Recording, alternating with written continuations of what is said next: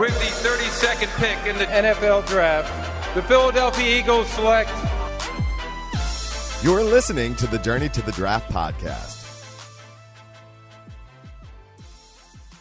Hello, everyone, and welcome to the Journey to the Draft podcast, the recap edition here on PhiladelphiaEagles.com. Chris McPherson alongside Fran Duffy, Melissa Kelly handling things behind the glass for us here. And it's come to an end. The 2018 NFL Draft, just like that, in a snap, is in the history books. It's in the rearview mirror. It was it went fast. I agree with that. The weekend went really fast. It's interesting because usually, especially like day 3, you feel like kind of drags on because there's a lot of picks, a lot of movement. You're waiting through those last couple of rounds. It felt like from start to finish, like even the first night, even Thursday night, as we're sitting there waiting for pick 32, and most people expect the Eagles to trade out, so it's like you're kind of waiting for nothing, almost, so to speak, even though it's going to be delayed gratification, having to wait till 2019 with it. But the thing is, it was still going time-wise like the normal pace, but I just felt like, man, like pick by pick, it's flying. It was just very interesting from the very top, seeing Baker Mayfield go to the Browns, to the big trade the Saints made to get Marcus Davenport right in the middle of the round, the 14th pick.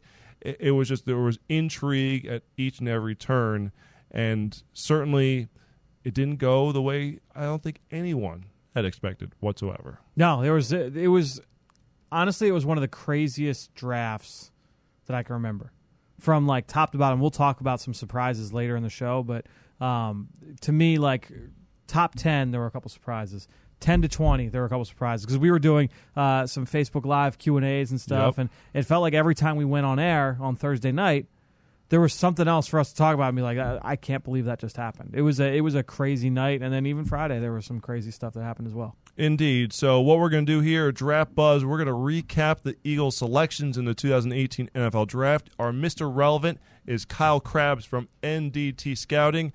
He ranked the Eagles draft class as the number 1 in the NFL, despite just having 5 selections. So we're going to get into that with him. Our pick 6, it's the, how do I say this here? It's the I can't believe blank went before blank exercise. Probably the best way for us to describe it. That's a good way. We'll go with that. So some of our surprise selections from the 2018 NFL Draft, and your questions to wrap things up in our draft mailbag. But first, Draft Buzz. Now it's time for Draft Buzz. It's time for Draft Buzz, and we're going to look at the Eagles' 5 draft picks starting at number 49 overall. But, Fran, before we get into the selections, I have to give it up for David Akers.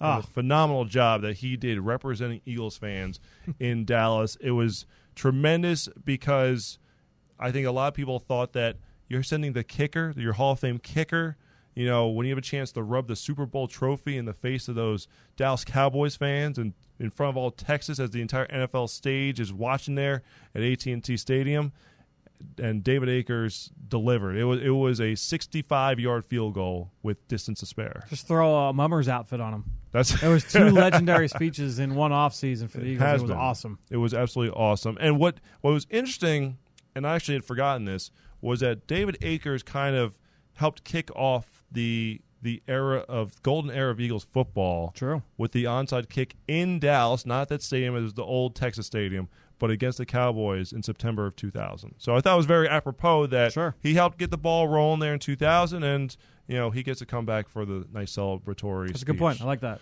So first pick, let's go. Sorry, number 32. The Eagles, end of the first round, 32nd selection comes up, and they decide to make a trade with the Baltimore Ravens. And thank goodness that Lamar Jackson was still on the board. That's a huge help for the Eagles. And we had talked throughout the entire process here on the Journey to Draft podcast that the Eagles really need a quarterback to be there at 32 to really sweeten the pot there for a team looking to move up. And the Baltimore Ravens did just that, sacrificing a 2019 second-round pick as well as a flip-flop of fourth-round picks, but the Eagles moving back to the 52nd overall selection, I should say. So 20 spots back, and you recoup a future pick. A lot of people would have thought they would have gotten extra picks for 2018, but you get a nicer value waiting the extra year. Yeah, you get that second-round pick next year, and that could very easily, Chris, be a top 40, top 45 selection.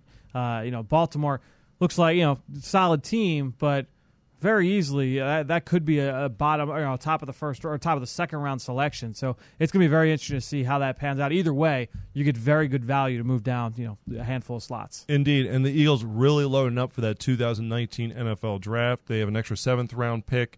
We're not sure which 7th round pick was selected or traded, I should say, to acquire Jordan Mailata. Yep. But they had an extra one in queue because of the trade for Alan Barber to Denver.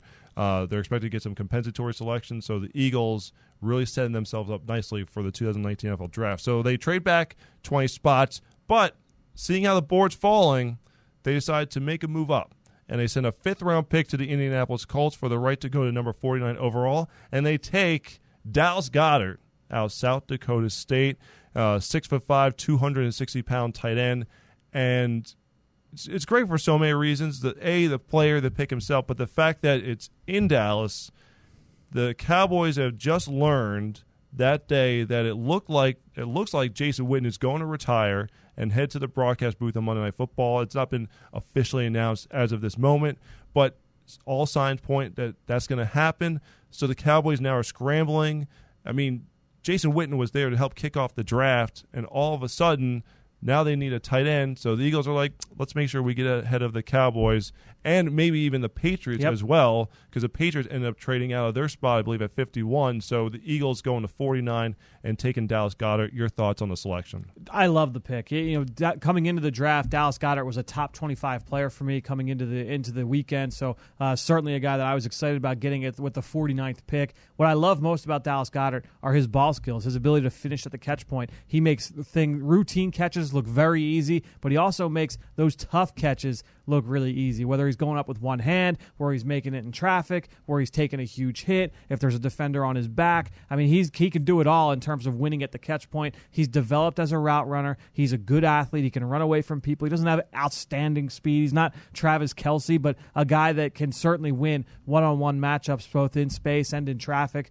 I'm a big fan of this, and it also allows the Eagles to continue playing the way that they did in 2017 in terms of using multiple tight end packages, that 12 and the 13 personnel packages with 2 or 3 tight ends, the ability to create mismatches off of that, and then also force defenses to play a certain way from a coverage standpoint.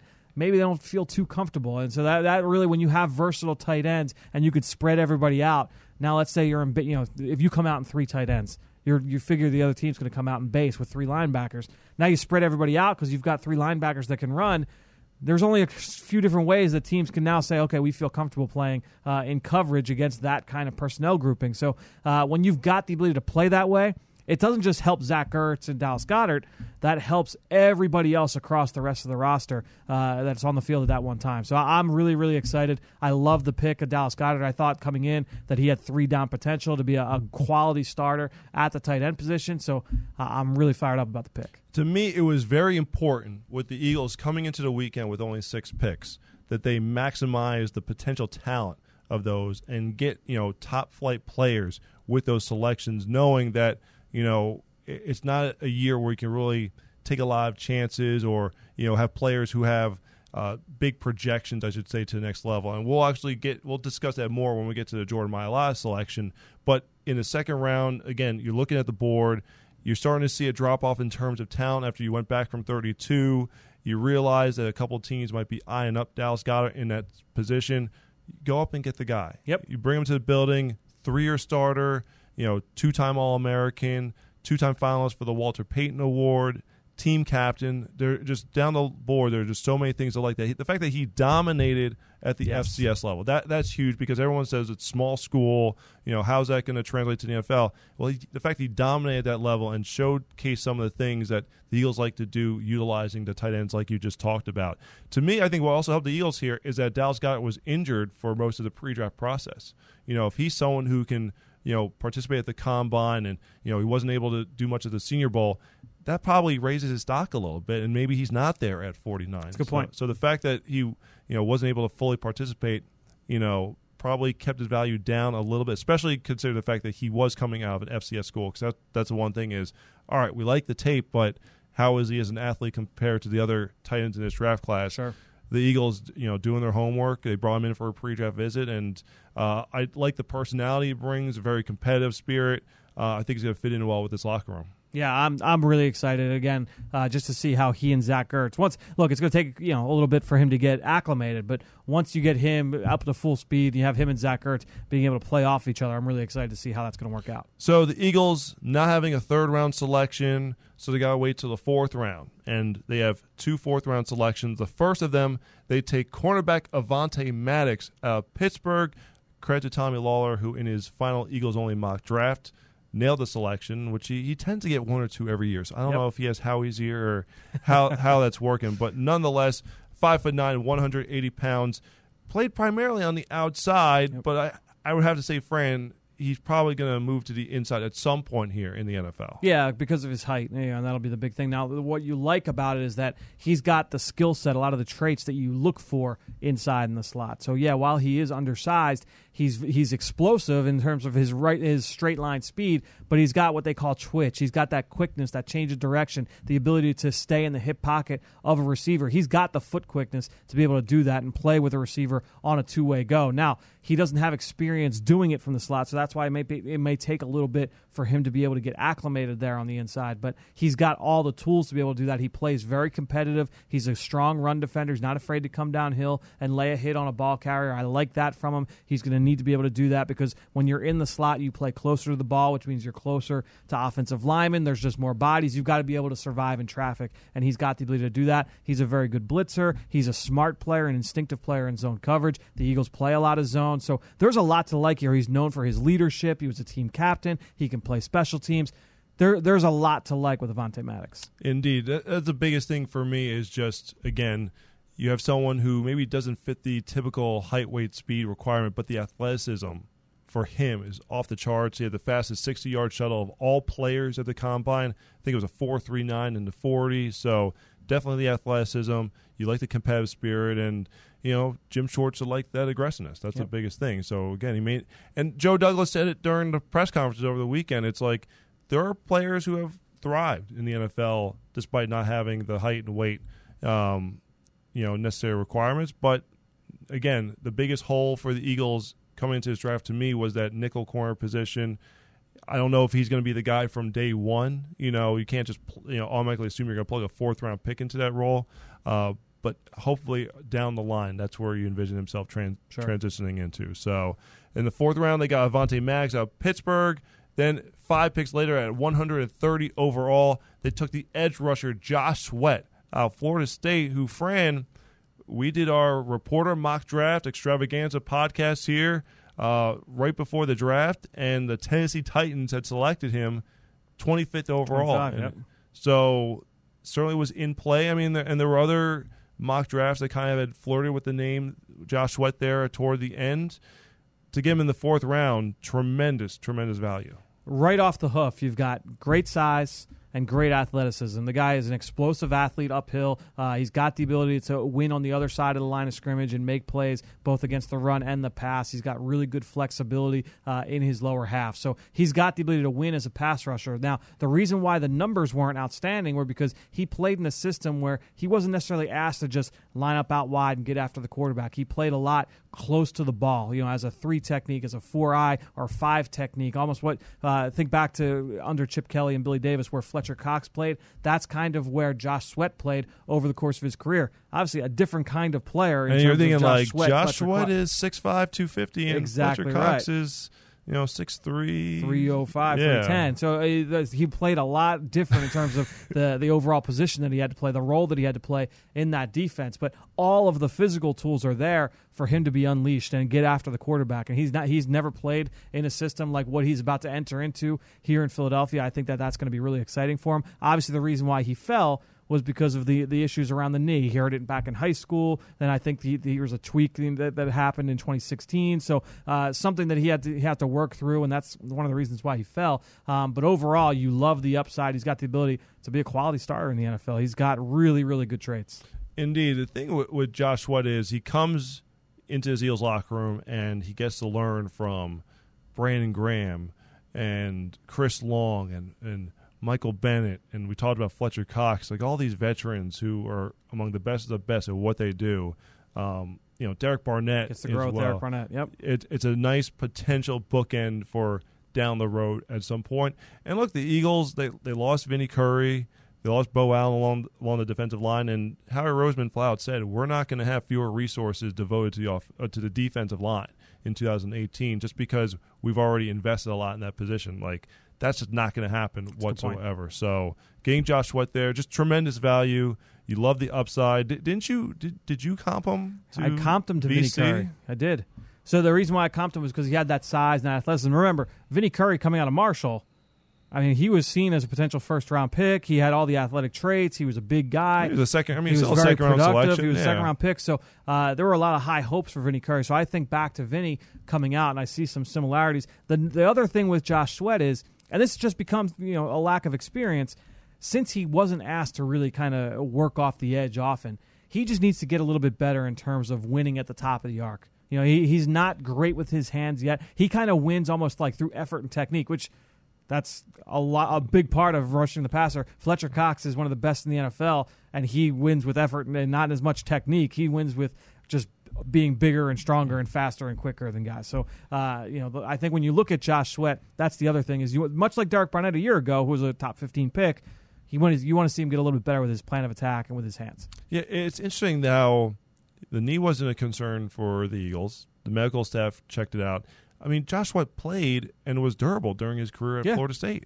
Yeah, he didn't miss a lot of time. And his athleticism is one still game, maybe? And his athleticism is still there. Yeah. So surprising to an extent. Yes. I mean, it does happen where players do get flagged, even though that they're able to have productive college careers. But maybe it's a boon for the Eagles. No question. So we go now to the 6th round, and the Eagles staying along the lines of scrimmage, because they go to the offensive side with the 206 overall selection, taking Matt Pryor out of TCU. And Dave Spadaro, Eagles insiders, said this coming out of the draft room. They look at him as, Big V Part 2, basically. He's a big kid. He played both right guard and right tackle for the Horned Frogs. He's 6'7", just under 350. He's got 35-plus inch arms. He's got 11.5-inch hands, which that's the largest mitts of any offensive lineman drafted in the last decade. To give you an idea of how big his hands are. Fran researches this, so there's no question about it. I didn't miss on this one. 11 at least by the numbers I've got. 11.5. Like the 12, I said this when we drafted him, those 12-inch rulers they used in grade school, he's a half-inch smaller than that. That's how big his hands are. So a guy that obviously, he's got the ability to move people up front. He's going to have to work on technique. He's not the greatest athlete in the world at that size, obviously, but he's got rare size, and I think that will serve him well. Probably projects more to guard than tackle, but he's got that versatility. That's something that Doug Peterson obviously values at the position as well. It's amazing thinking of a guy who's that big playing guard. Yeah. I mean, I think of Brandon Brooks is a pretty big guy, but he's 6'3", 6'4", and sure. 330 and change. Like, this Matt Pryor kid is going to be a big boy. That's a big boy, to say the very least. But again, Big V Halapoulivaati Vaitai coming out of TCU as well. Started left tackle for the Super Bowl. Was a 5th-round selection. A little rough around the edges, but you give him a coach like Jeff Stoutland, you can make it happen. And Pryor's a big boy. Well, that's you get to a different kind of animal next with a 7th-round pick. So last, but certainly not least, the Eagles at 233rd overall in the 7th round, taking the Australian rugby player Jordan Mailata, played for the South Sydney Rabbitohs, which basically is a rabbit. But an amazing story. The fact that he's just turned 21 years old. He's 6'8", 347 pounds. And apparently, I think Mike Mayock said this on the broadcast, that close to 300 of those pounds are lean muscle. Like, there's very little body fat on this guy. If you watch the YouTube highlights from his rugby days, you would believe it. So, long story short, basically, was in August of last year, he was part of the under-20 rugby team. He wanted to continue his rugby career, but he was only offered part-time gigs. And the teams were telling him he had to lose like 30 to 40 pounds, and he's like, I can't. And then if you want me to, you got to sign me to a full-time contract. It's like, that's not going to happen. So the NFL has an international pathway program which started last season, and the NFC South teams were granted an extra spot on the practice squad for an international player to help them come along and develop. So Mailata was selected as one of 6 players to work out the IMG Academy. This was back in January down in Florida, and he was going to try to be one of these, international pathway practice squad players, but he found out that he had draft eligibility and decided, why not? 20 years old, yeah. Yeah, well, why not? Might as well just go for it and give it a shot. So he had 8 pre-draft visits. I mean, the YouTube highlights are sensational.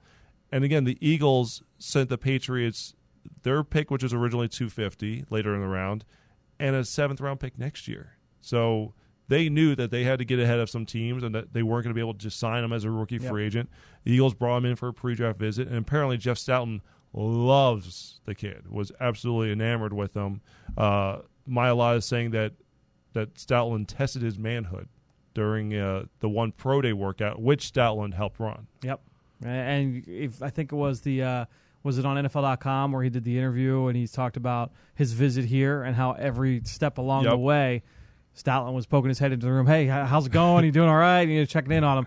I'm excited. I cannot wait to watch him. Not just the spring as he's getting his feet wet, but I can't wait to watch him this summer. Not just the early training camp, but then the preseason games, 4th quarter preseason. I'm ready to go, man. I can't wait to watch this kid put on pads and get after people.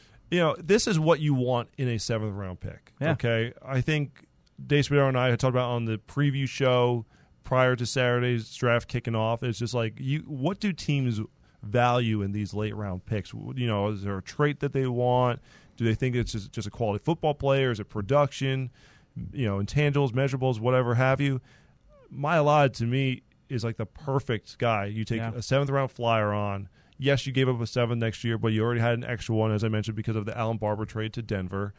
It's a position of strength, where it's an obvious projection because he said he knew basically peanuts about the game of American football before going to his IMG Academy, where he said it was like 4 hours of on-field work and another 3 hours of tape study, film room, and just learning the basics of the game. Okay, it's been a crash course. And so earlier where I said it was important for the Eagles to find players that you don't have to project to, you can make an exception here because the Eagles are so strong along the offensive line as it is. You're started from left to right, among the best in the league. And you have quality depth there. Again, guys like Big V is Super Bowl starter, now is your backup. Isaac Seumalo had a lot of quality, important reps in the Super Bowl, is your swing guy. There's some key guys there that you feel good about. Chance Warmack has obviously a lot of starting experience in the NFL. This is a perfect developmental guy. The question for me is just going to be, how far can he come along, in such a short amount of time? Because he's not the only international rugby player on this team. Yeah. Adam Zaruba came in the middle of training camp last year. Virtually no chance for him. There was no chance for him to make the roster. I mean, it was not a lot of time to develop. Yeah, last year, right. Yep. Because you came into one of the strongest position groups at tight end at the time, and it was an uphill climb for him, where he has to learn. The biggest thing with Zaruba was the blocking and the technique and things of that nature. Well, Zaruba's been re-signed to a futures contract. He's in the building, for the entire offseason, and he'll have a chance to get a spot on the team.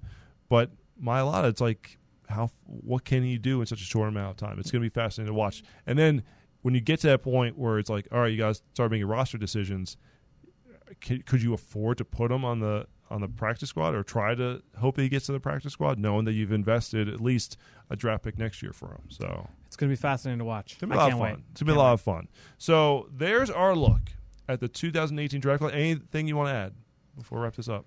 No, I mean, there was 5 good players, and you get the number 2 pick, the 2nd-round pick next year. That's a good weekend. So when the Eagles have 20 draft picks next year, we're gonna somehow have to speed our way through the process. Can't wait. So up next here, it's going to be our Mr. Relevant, Kyle Krabs from NDT Scouting, is going to explain why he thought the Eagles had the best draft haul of any team in the entire league. It's time for Mr. Relevant.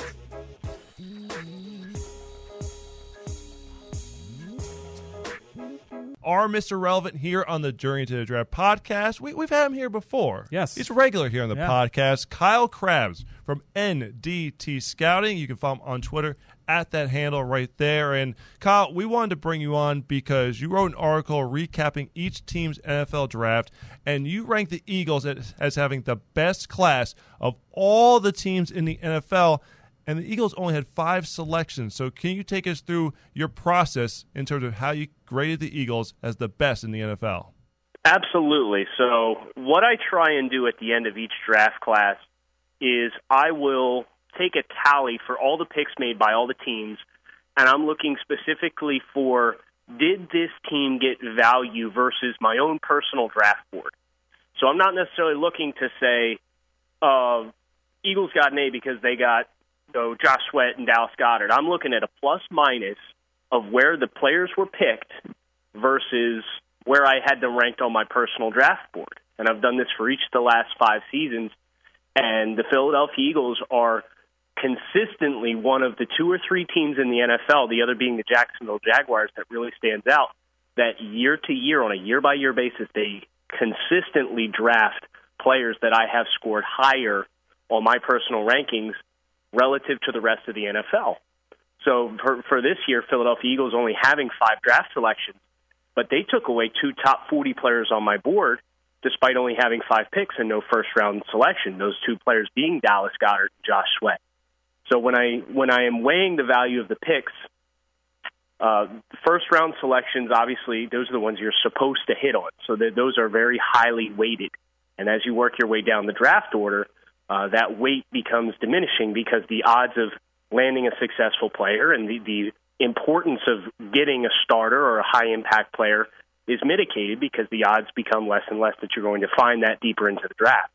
So despite all of that, Eagles landing my 34th rated player, Dallas Goedert, in the 40s in the second round, and then landing a player in Josh Sweat who has some medical concerns. But I think he's a really solid player, super explosive athlete, and landing him in the 5th round where they did, I think that was just a tremendous value. And those 2 picks really stood out to me as reasons why Philadelphia, despite limited capital and no first-round pick, got great value for each and every one of their picks versus my draft board. So, Kyle, tell us more about your thoughts on Dallas Goedert, because I'm pretty sure he was your number 1 tight end. He was my favorite tight end in this draft, even though some other guys I think may have had higher upside. My favorite on film was Dallas Goedert. So, real quick, just give us kind of your elevator speech here on Dallas Goedert and what kind of sets him apart for you in terms of the other players at that position in this class. Yeah, would Philly mind letting some other teams in the league have some really great tight end play? This is just terrific that, they lose Trey Burton in free agency, and they have Dallas Goedert coming in to step in with Zach Ertz, which is going to be one of the most dynamic tight end pairings in the league. He was kind of hampered throughout the pre-draft process with the hamstring issue, but when you watch him on film, it's obvious that this kid was on a different level versus everybody else that he was playing at South Dakota State. Extremely large catch radius. I think he's a cerebral route runner. When I talked to him at the Senior Bowl and I asked him about route running, he said his favorite routes were option routes, the ability to read where the defender has leverage and adjust his break and his angles to sit down in open space and find open space. And you put him with Zach Ertz, who is a similar athlete to Zach Ertz. And now you have 2 of these guys that you can continue to roll in these 2 tight end sets and just find mismatches all over the field. It's just going to continue to keep this Philadelphia passing offense clicking at an extremely high level.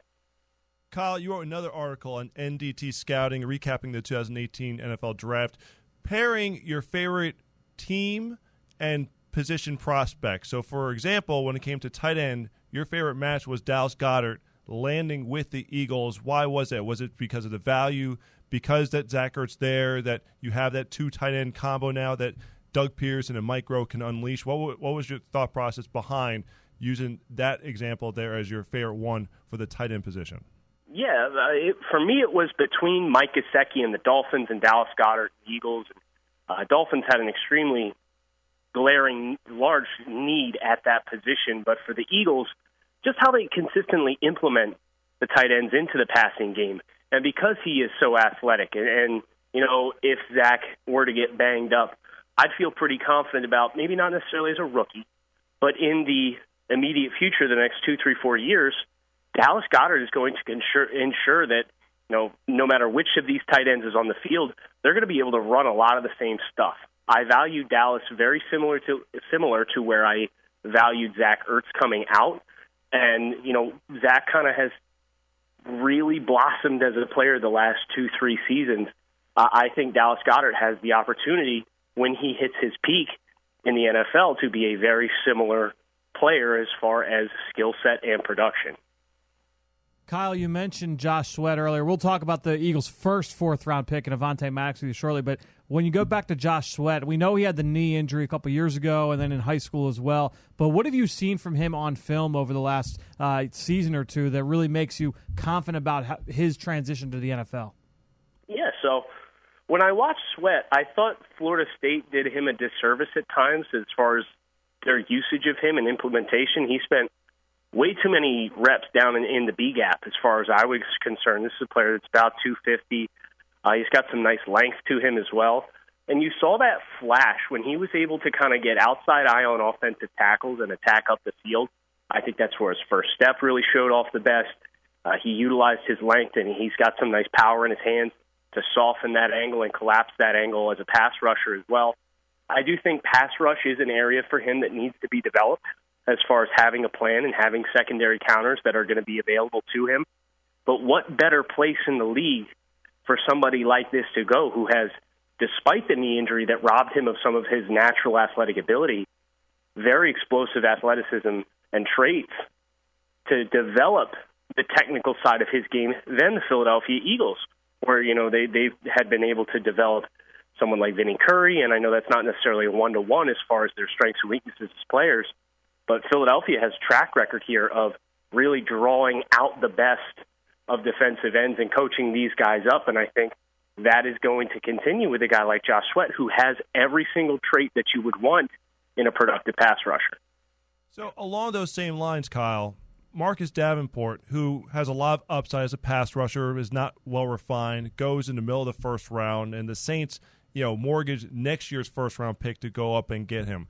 How is someone like Josh Sweat, who has, the length, has the, the first step quickness, there's a lot to like with him. Why do you think he was still there in the fourth round, especially in what was considered a weaker edge rush class?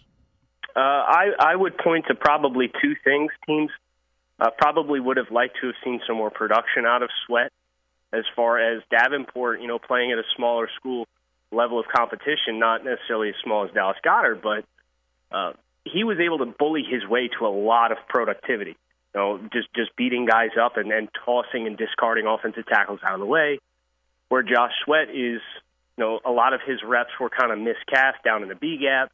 He's really effective setting the point of attack as far as I was concerned and locking horns with offensive tackles, but the production wasn't there. He didn't have those stats to back it up.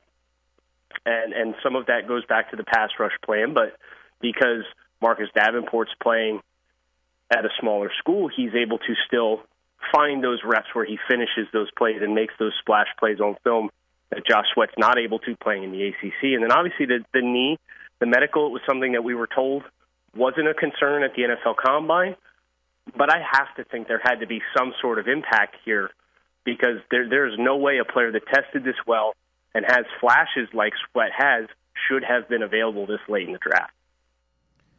Kyle, let me ask you now about the Eagles' first fourth-round pick, cornerback Avonte Maddox from Pitt. Is he a player that you studied? How did you feel about him overall when you watched him in college? Yeah, I like Avonte. I think he's a really good option as far as developing into a nickel corner. I don't think this is somebody who's going to see a lot of time playing on the boundary. He's not the most physical guy, but I really like his quicks. He's really quick to stick his foot in the ground and break on routes in front of his face. Pretty scrappy as a tackler. He's not small, but he doesn't have that boundary size profile that teams like for an outside cornerback. So Philadelphia, they kind of have all these guys that have a little bit of length on the outside. Now you get a guy who's got quickness that I think projects very favorably into a guy that in kind of more open formations and personnel groupings from the offensive perspective, you're going to be able to combat some of those quicker receivers in the middle of the field with a guy like Avonte Maddox. Kyle, the Eagles' last 2 draft picks were utilized to fortify the offensive line, and the first player taken in the second round is intriguing because of his size. Matt Pryor, 6'7", almost 340 pounds, yet he played both guard and tackle at TCU. Where do you think he fits in best at the next level? Probably as a guard. I believe that's where he was listed when the official selections came out. I was familiar with Pryor. Pryor was not one of the top players that I had evaluated, but I had seen plenty of TCU, so I was very familiar with his game. With his size, obviously you're not going to have to worry about guys putting him on his butt. He's got a really strong anchor. Just not quite sure that the movement skills there. But Philly's also got a pipeline here with TCU offensive linemen now, right, with Vaitai. And so I would expect he ends up landing at guard, but we'll see. And then, Kyle, lastly, we got a player that both of us, neither of us have watched him on film because there's no film to watch. That's Jordan Mailata, the former rugby player from Australia. Seeing the YouTube footage, you've got to be pretty excited about what you've seen from this kid. Holy cow. I have not seen, just seeing him on the NFL Network broadcast on day 3 of the draft, appreciating how big of a human being this is. These are exactly the kind of picks that a team like the Philadelphia Eagles can afford to make because of the depth on their roster. There is literally zero risk incurred with a selection like this, where you get a really special athlete, maybe he spends a year or 2 in the practice squad, and you hope you can develop him. And it's all uncoachable traits, and he looks like a tremendous athlete for his size. Obviously, the technique and then the ability to process angles is much more important, especially at the highest level of play. But I think this is an excellent roll of the dice by the Eagles just because there's no risk incurred. So, for example, this was a player that wasn't on my 300 players on the board, but because you're so far down in the draft order, it's a negligible negative score versus when I scored my personal draft board. So that's how a player like that wasn't on my draft board doesn't impact the Eagles draft grade because it is such a low-risk pick with so much reward for a player that's this athletic. I love the move. Kyle Krabs from NDT Scouting, thank you very much for being our Mr. Relevant. He's actually, in some ways, the Mr. Irrelevant because he's the final Mr. Relevant. For the 2018 year, yeah. Exactly, here on the Journey to the Draft podcast. Kyle, thanks for the insight. We appreciate it. Thanks for having me, guys. Now it's time for Pick 6. It's time for our final picks. Everything's a finality here on the Journey to the Draft podcast for now, for the 2018 NFL Draft. Calm down, Fran. For a couple months. Down. For a little time here, a little break here. No break for you. No. Because I expect you to have probably 100 prospects under your belt by September. By the time we get back, yeah. Okay. Just want to have it clear. Before the time we get back in September, are you dropping news here? We'll see. I don't know if it'll be September. Could be August. Could be August. Could be October. We'll be back. We'll be back soon. Sooner than expected. Sooner than normal, yes. Because at this point, we're hoping the Eagles are making, annual deep playoff runs. So during the draft, you're going to need to expand it in order to be able to get all that knowledge and insight in. No question. You're going to basically have to help the scouting department. I mean, they're losing time. But no, it'll be fun. I'm excited to see how much more we can branch this out. All right. So as we're watching the draft, one of the favorite exercises or just reacting to the draft as fans. Basically, all weekend, for the most part, we're watching as fans and seeing all these prospects who we've talked about and learned about, seeing where they go, and just seeing what the teams think of these players in actuality. The mock drafts are over. Exactly. So, because we may say, all right, Fran might have his big board of his top 100 players, and then he'll look and be like, man, they could have taken A, B, and C, and they went with, my 7th-rated option there. So that started an exercise for us. Why not play a little game of, it's best way to phrase it, I can't believe blank went before blank. Okay? Yeah. So I like it. I'll kick things off here, and I think the first one came, and I would think a lot of fans are going to agree with this. And certainly it's not just the film that comes into play here, but from a film standpoint, I can't believe Rashad Penny went before Darius Geis. Okay, the Seattle Seahawks took Rashad Penny late in the first round, and I think when they were on the board, a lot of people thought, look, they've been kind of looking for that next Marshawn Lynch, take some of the pressure off of Russell Wilson. O-line is still, a question mark for the Seahawks, but, they really need someone to kind of, center the run game on. And seemed like Derrius Guice would be the ideal guy with his rushing style. But they went with Rashad Penny, who was very productive at San Diego State. Just overall as a running back, I thought that Derrius Guice would bring more to the table in that situation than Rashad Penny. So that was my first. I can't believe blank went before blank. Yeah, and he certainly fits like the mold of the running backs we've seen end up in Seattle.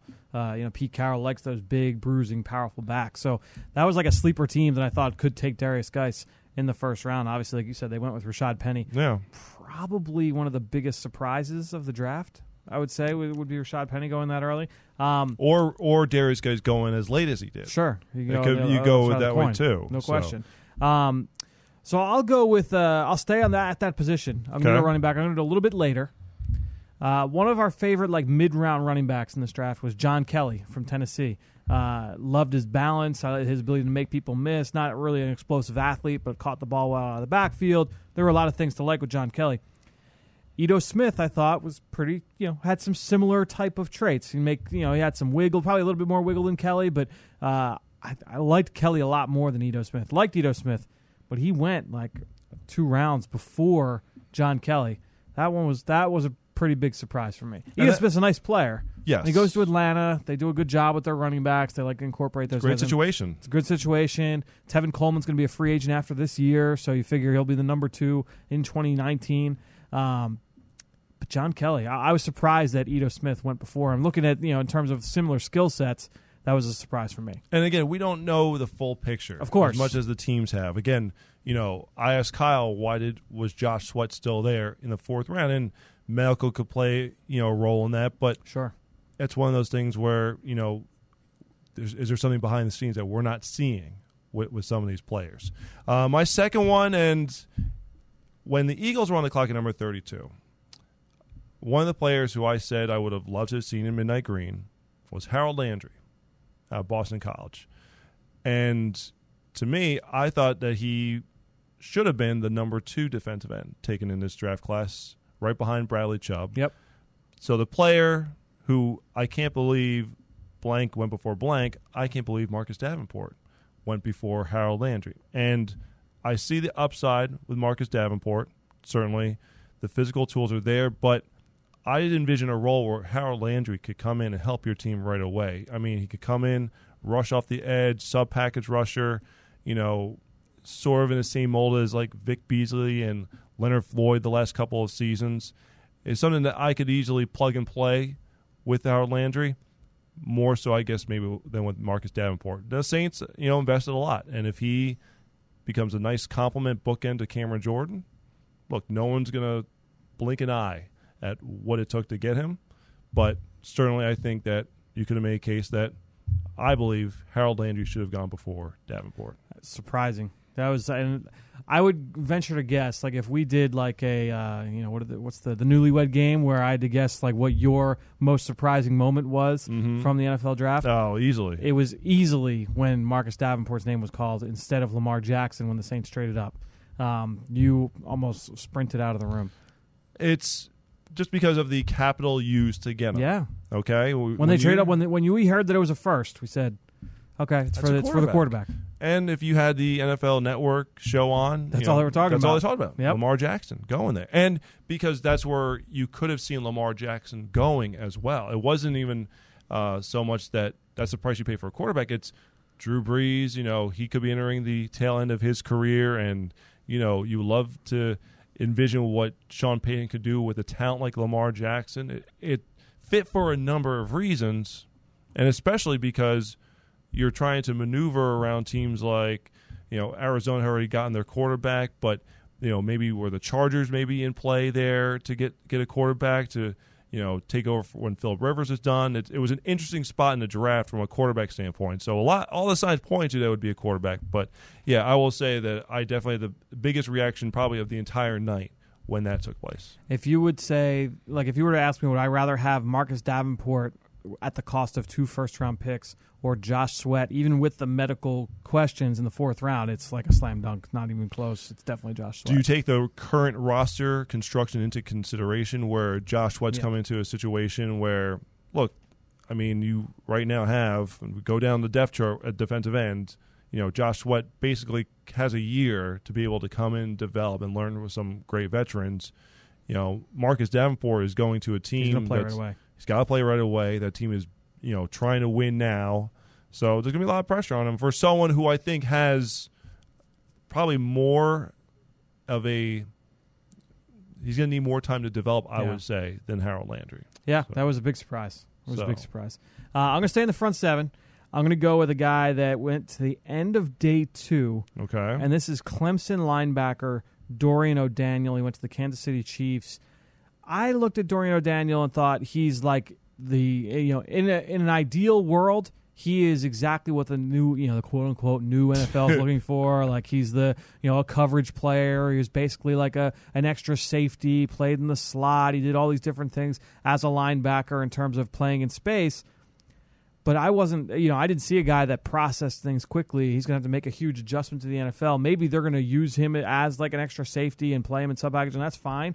But the fact that he went before Josey Jewell and significantly before Josey Jewell in this draft, to me, is and you're big. You liked what Josey Jewell bring to the table with O'Daniel. Is it athleticism? Is there it's athleticism. I mean, is that the calling card for him more than anything else? Because that was a knock on Josey Jewell. Yeah. It's like very instinctive and smart football player, great play recognition skills, all that stuff. He's a linebacker. Yeah, he's exactly. Yes. Whereas Dorian O'Daniel, I think, is a safety, with a linebacker mask on.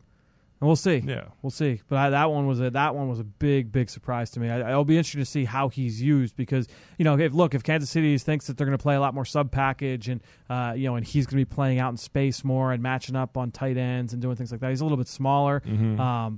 We'll see. It'll be interesting to see how he's used. All right. So my third one, and we talked about Lamar Jackson. I went with the signal callers, and I can't believe Josh Allen went before Josh Rosen. And with all the buzz leading up to the draft and the rumors that Josh Allen was in consideration for the number 1 overall pick, this, that, and the other, I guess it shouldn't really be a shock. But to me, I just think Josh Rosen's game translates beautifully to the NFL. And I understand there's medical concerns. The character stuff, to me, and I think it's just my perception, I don't think there are character concerns. Is he different? Well, he speaks his mind maybe more so. It's very interesting because I think this quarterback class brings you someone in Baker Mayfield who is cut from a different cloth than the CEO quarterbacks that we're used to seeing. Yeah. Guys like Carson Wentz right in our own building with the way that they lead the franchise. It seems like Baker Mayfield's going to be a different cat, and good or bad otherwise. And maybe Josh Rosen is different, but I don't even know if he really is all that different. Yeah. So, but to me, the talent was there, production was there, the way he plays from within the pocket. I get the fact that he's not as good an athlete as like Josh Allen, doesn't have the arm talent, but I feel like there are a lot more things against Josh Allen than against Josh Rosen, and really you're trying to make the best educated guess you can with these draft prospects. Yeah, I think that what took the shock away from it for me was that we had talked about it for so long. It was almost like a preconceived notion that it sounds like Rosen's going to be the one that's going to fall of the 4. Shouldn't have been that way, in my opinion. Yeah, in your opinion as well. Exactly. On draft night, you weren't surprised by it, but still, at the end of the day, they can't believe that actually happened. So yeah, I mean, we didn't think Baker Mayfield was going to be going number 1 overall. So that's probably one of my number 1 shocks of the draft. Yeah. All right, so I'll wrap it up. I'm going to stay on the offensive side. I'm going to go tight end, and this is, again, going mid-rounds. Jordan Akins, I think he's 26-year-old tight end. Yeah. Former former minor league baseball player. I believe he was with the Texas Rangers system. goes to Central Florida, plays for a couple years, has modest production, goes to the Senior Bowl, has a solid week. Literally the Senior Bowl. Becomes a third-round pick ahead of Ian Thomas, who was a fourth-round pick. Now, it's not like Ian Thomas was like this 4-year starter or a big-time program and put up great production, but he's a lot younger. He's a better blocker.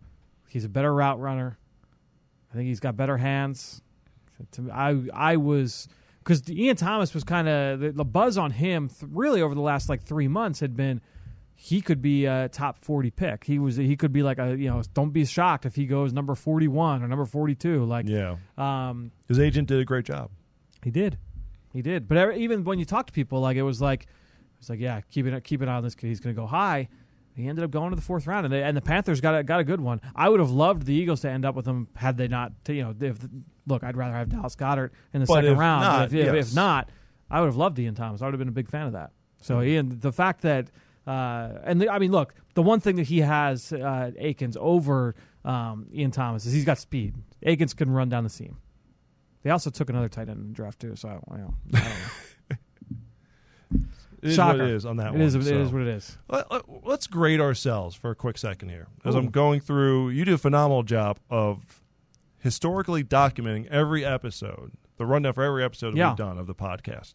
So I wanted to go back to the 6 bold predictions. Ooh. And kind of, take a... I know I'm 0 for 2. Well, no, you did much better than I did. Oh, I did?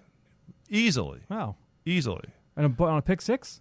Yeah. Oh, all right. Let's see it. So, let's see. 6 bold predictions for the draft. I was pounding the table for Lamar Jackson to the Dolphins. Yep. So, didn't happen.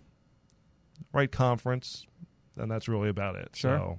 So ends up in Baltimore, thanks to Philadelphia making the trade. But, I thought Miami was going to go quarterback, but, they took Minkah Fitzpatrick, and all the discussion there was they were not going to take a quarterback with Ryan Tannehill despite him injuring his knee twice in 3 years. The Giants, this is your first one. The Giants will not pick a number 2. They did. Fair enough. Mistakenly so. This comes from the MMQB's Peter King, that seemed like that Baker Mayfield was like the one quarterback who teams wanted to go up for. So I guess once Mayfield came off the board, the Browns trying to get good value at 4, the Giants at 2. I guess it just wasn't really there. But the Giants were hell-bent on getting what they consider a Hall of Fame type player touched by God, and they feel that's what they got in Saquon Barkley. So I will not bring up your discussion with Greg Cosell. It's a long discussion. It's for another podcast. My next one, Harold Landry would be the second edge rusher selected. Nope, was incorrect on that one. You had Denver would take a quarterback. 0 for 2. Yep. Okay. Me going 0 for 3, striking out completely. A player will be involved in a first-round trade. So I actually have it down as in a first-round trade where Martavis Bryant was traded. During the first round. Right. But not – I was thinking a veteran player. Earl Thomas. Earl Thomas was the one that was buzzed about. Everyone wondered what was going on with Julio Jones with his social media. Yeah. So, 0 for 3. But you knock out of the park with this last one is that Maurice Hurst would not be selected in the first round. Or the second round or the third round. He would have been right. Yeah. Absolute shame there. So, but yeah. But the Raiders, they're the ones that got Martavis Bryant, and they're the ones who took Maurice Hurst. And they took Arden Key. I contemplate Arden Key for the if not right. I can't believe so. Here's what I don't get about Maurice Hurst is if you cleared him, he was a top 15, even if he was top 20 or top 10. I thought he was a top 12 player. However you grade him, he was a first round talent. Certainly. How does that happen that he goes to the fourth round and you're like, yep, we're good? How does he get to the third? Why did you do it at the third round?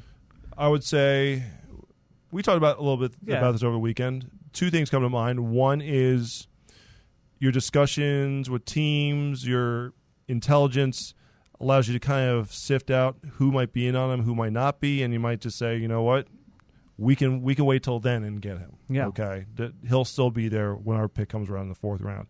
The next could be, I don't know, this is something team by team. Maybe there's varying degrees of medical grades. Maybe there is a we feel comfortable taking him in the first from a value standpoint of what you're going to have to pay him and, the capital that you're surrendering to acquire the player versus if you wait till the fourth round and you say, all right, if it doesn't work out, the cost is not as bad as if using a third, a second, or a first-round pick.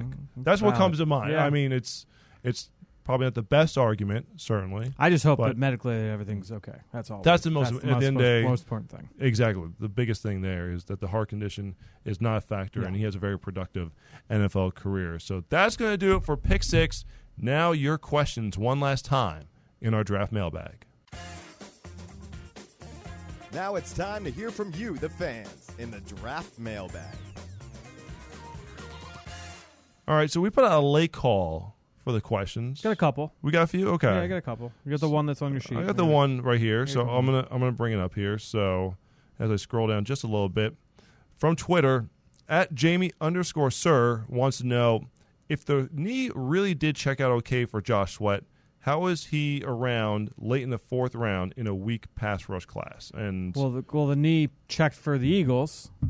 I'm sure it checked for a couple other teams. Certainly, but it didn't check. Probably didn't check for everybody. Yeah, and it could be what you were just talking about. Maurice Hurst. Yep. Could be the same thing. You might have a sense that teams A, B, C, and D who are picking ahead of you are not going to be in on him. So that's probably the biggest thing right there.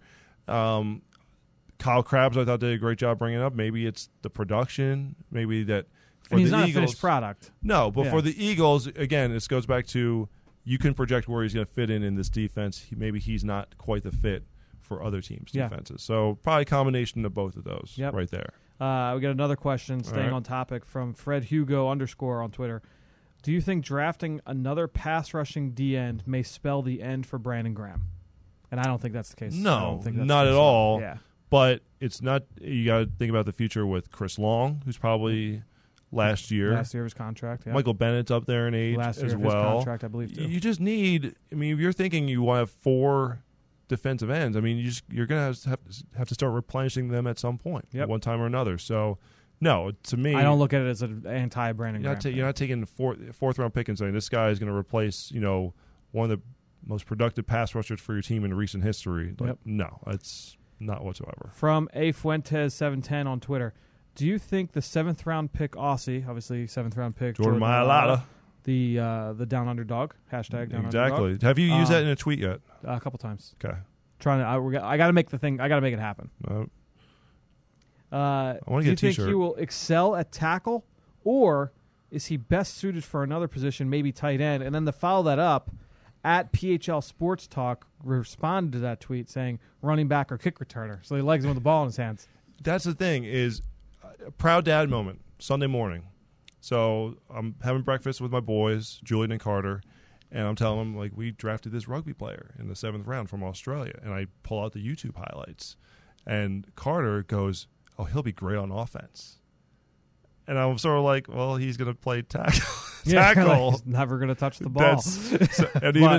And even at the end of the draft, the final press conference, it was like, do you guys see him in a different position? And Doug was like, can we give him the ball on the 1 yard line to smash it in? It's true because of how athletic, how much of a fluid mover he looks like on the field, how natural he looks with the ball in his hands. It's like, you almost want him in more of an attacking position than O-line, where typically most in the pass game you're moving backwards. But in this offense, you actually probably attacking more than anything else. Yep. So, like you could think, even thinking back to like the Honey Bobo package, exactly, the Honey Jojo. Honey Jojo.